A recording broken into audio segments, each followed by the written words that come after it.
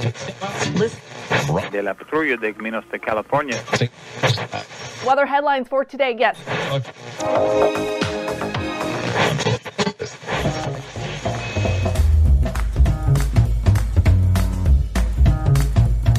Welcome to the Revenue Generator Podcast, an I Hear Everything production. In this podcast, you'll hear how industry leaders integrate sales, marketing, product, and customer success into a single business unit with a common goal of optimizing their revenue cycle. We'll unearth how innovators integrate data, technology, people, and processes to expedite demand generation and increase recurring revenue. Sit back, tune in, and get ready to meet a member of the revenue generation. Here's the host of the Revenue Generator Podcast, the CMO of Lean Data, Doug Bell. Welcome to the Revenue Generator Podcast, where we members of the Revenue Generation share solutions for how you can integrate your business to optimize revenue. I'm your host and the CMO of Lean Data, Doug Bell, and today we're going to talk about augmented reality and its trends. Joining us is Faisal Galaria, the CEO at Blippar, the leading technology and content platform specializing in augmented reality, or AR. Blippar is leading the way for three-dimensional digital revolution. Their SaaS tools and in-house studio are designed to empower everyone from better developers to advanced creatives and brands to create, experience, and share AR that is accessible from anywhere in this world and accessible directly in the mobile browser. So far this week, Faisal and I have talked about democratization of augmented reality, and today we're going to wrap up our conversation by talking about and predicting AR adoption and monetization in the future. Okay, here's my conversation with Faisal Galaria, the CEO at Blippar. Welcome back to the podcast. Great to be here again. All right. So as the CEO of an augmented reality SaaS platform, I imagine that predictions are a really important part of your job. You know, we've been predicting the mass market opportunity around augmented reality for a number of years. And so, yes, we've been waiting for the tipping point, and I think it's just about to happen. So talk to me about heuristics. What are the things that you're looking at that will indicate the beginning of that tipping point? What are the things that maybe the average household would expect to say, yes, that's it. That's the beginning of augmented reality being a day-to-day part of my life? If you think about it from the household perspective, as we talked about on the last episode, there's about 1 billion AR impressions happening per day already. And so in many ways, this is not something that's going to happen. It's already happening in a very meaningful way, especially amongst the Gen Z community. I think what's going to happen next is with the launch of AR glasses, which are rumored by Facebook and Apple and others to be around the corner, that's going to take the always-on AR experience to a new level. And I think that will usher in a new type of AR where it will be much more ubiquitous. In the same way as we all carry a mobile phone today, I think we're on a path to all carrying AR glasses at some point, and that will allow us to have a very different type of AR experience, which is pushed towards us, as opposed to the AR experience today, which is you have to pull your phone out, scan a QR code, or push a URL or a display ad and actually choose to engage in an AR experience, as opposed to it being around you all the time. And you mentioned this yesterday, the tectonic plates not quite coming together in the timing that we expected in the past. And I think the cell phone analogy is a really good one in the sense that there were predecessor technologies that came together that really helped make the smartphone the ubiquitous tool that we all think about today. And that includes things like your iPod and the ability to play music. But there was compression technology underlying that and the way that files were compressed, the way that people actually interacted with and downloaded music, if you will. You had the underlying cell technology, which had been around for 30 years or so. And then you had the increasing processing capacity of your average computer and the shrinking of the average platform down to the point that these three things could come together. I have just really pissed off some engineer who knows a better way to describe what I just described. But at the end of the day, there were multiple technologies that had to come together. What are some of the underlying technologies for augmented reality, particularly around the hardware itself? What are some of those things that already exist? And you pointed it out, we're already doing 1 billion interactions per day. What are some of those things that already exist that just need to come together from the hardware side? So one of the things that has held AR back, since it was pioneered by Blippar in 2011, was the first generation of cell phones had processors which weren't able to handle augmented reality. The screens were good enough for video, but not really good enough for augmented reality. And camera technology has improved so much in the last 10 years. These days, a new smartphone typically has 3 cameras on board, and the latest smartphones also have LiDAR technology on them as well.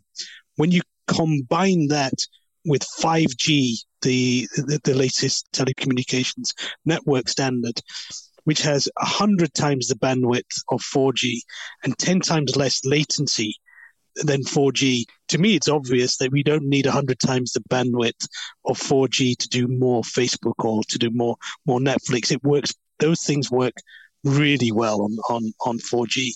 So what this is about is allowing the telecoms networks to go to this experiential type of experience, which is 3D and immersive, and really takes advantage of the capability not only of the devices, be they mobile phones or AR glasses, but also of this massive telecommunications pipe that's increasingly being rolled out in various countries around the world. And that's great. That's a really good summary. So we have LiDAR, which is a part of the technology we see here in Silicon Valley. Lots of self-driving cars wandering around, but that's a good example of how LiDAR technology is being deployed currently. We have the introduction of 5G networks, which means that effectively you're going to be in a spot where you have a greater likelihood of being able to actually interact with a brand, in this case, with that commercial use case in a way that's not, going to make you feel seasick or make you turn off the technology. In other words, those lags are going to be less present. I imagine that was a part of the issue with Google Glass. Then finally, camera tech, also, by the way, probably getting perfected with self-driving vehicles. Those 3 things coming together really are going to be the things that we would say, yes, that's going to be the tipping point for the technology itself. Absolutely. And we've already seen during lockdown the increasing acceptance of QR codes as well, which has been a real trigger for acceptance of AR. And you're increasingly seeing QR codes not only on FMCG packaging, but we're seeing it in every restaurant. And every restaurant, has a QR code enabled menu. But in an AR world, rather than just seeing the menu, you'd see all the food in 3D and be able to scan through the menu and actually see each plate and each starter and each main course. And that's why seeing it in 3D actually in front of you makes engagement and conversion much better than just seeing something in the written form on a menu. And what about, we talked a bit about this yesterday, passive versus active. And we talked about the internet and how we have Siris and Alexas now that are kind of passively listening in. But I bring that up because not a lot of us would look to that technology, those capabilities, those platforms, and say they're getting it right. In other words, our experiences, there's entire comedy routines based on Siri's incapable nature of understanding context and the natural language processing necessary to get context. Is that another enabling technology that's currently keeping people behind in terms of augmented reality, or are there other systems for interacting via things like Google Glass, et cetera? There's context awareness is going to be really, really important because, of course, in terms of the amount of information that could be presented to you when you're watching TV or when you're cooking. If you're cooking, you might want some instructions or a video to be presented to you in augmented reality. And what you perhaps don't want is this week's shopping list to be presented to you. So understanding the context is going to be really, really important. But also there's going to be a number of competing platforms that want your attention in that always on AR glasses experience. And whether that's Facebook or Google or Apple or Uber or whoever it is, there's going to be potentially a lot of demand for your attention. And because that's always on, context awareness should help navigate that to make sure that you genuinely get useful information presented to you where you can choose to interact with it and it's augmenting the experiences that you're having, as opposed to just being sensory overload, which will cause people to take their glasses off and perhaps not use them very much, which is not the experience that anybody wants for these AR glasses. Of course, in the same way as people have grown accustomed to mobile phones and can't live their life without them, we're expecting that AR glasses will take a similar, over the next 10 to 15 years, will take a similar path. and over that similar kind of time frame, 10 to 15 years, become as ubiquitous as the cell phone has been. Yeah, and I feel like the irony here, and something we're not talking about, is that the challenge of context is solved by having the hardware, meaning having the glasses, right? So that's the context that Siri currently lacks when we scream at her, I need to order more cereal. Actually, that's probably more Alexa. There's just a lack of context. And so potentially we're in a situation where one of the very problems with virtual assistants is actually solved by the hardware for augmented reality, giving people that better experience that they need, essentially getting us past those annoying Alexa devices all over our house. I agree. And you'll have the audio component, and you'll have a visual component, and a location component as well, providing a further data point to that contextual understanding of the type of AR experience that's required at that given point in time. Well, I got to tell you, yet again, I really enjoyed the conversation. I learned a bunch, talked to a bunch of people in my career, and I have to say it's not always a day that I get to learn something new. So thank you. Really enjoyed our conversation today. Super. Great to be here. And thanks for the invite, Doug. And so just so everybody knows, it is dinner time in London right now. So we really appreciate your time here at the end of your long day and a long Monday. All right. Look forward to speaking next time.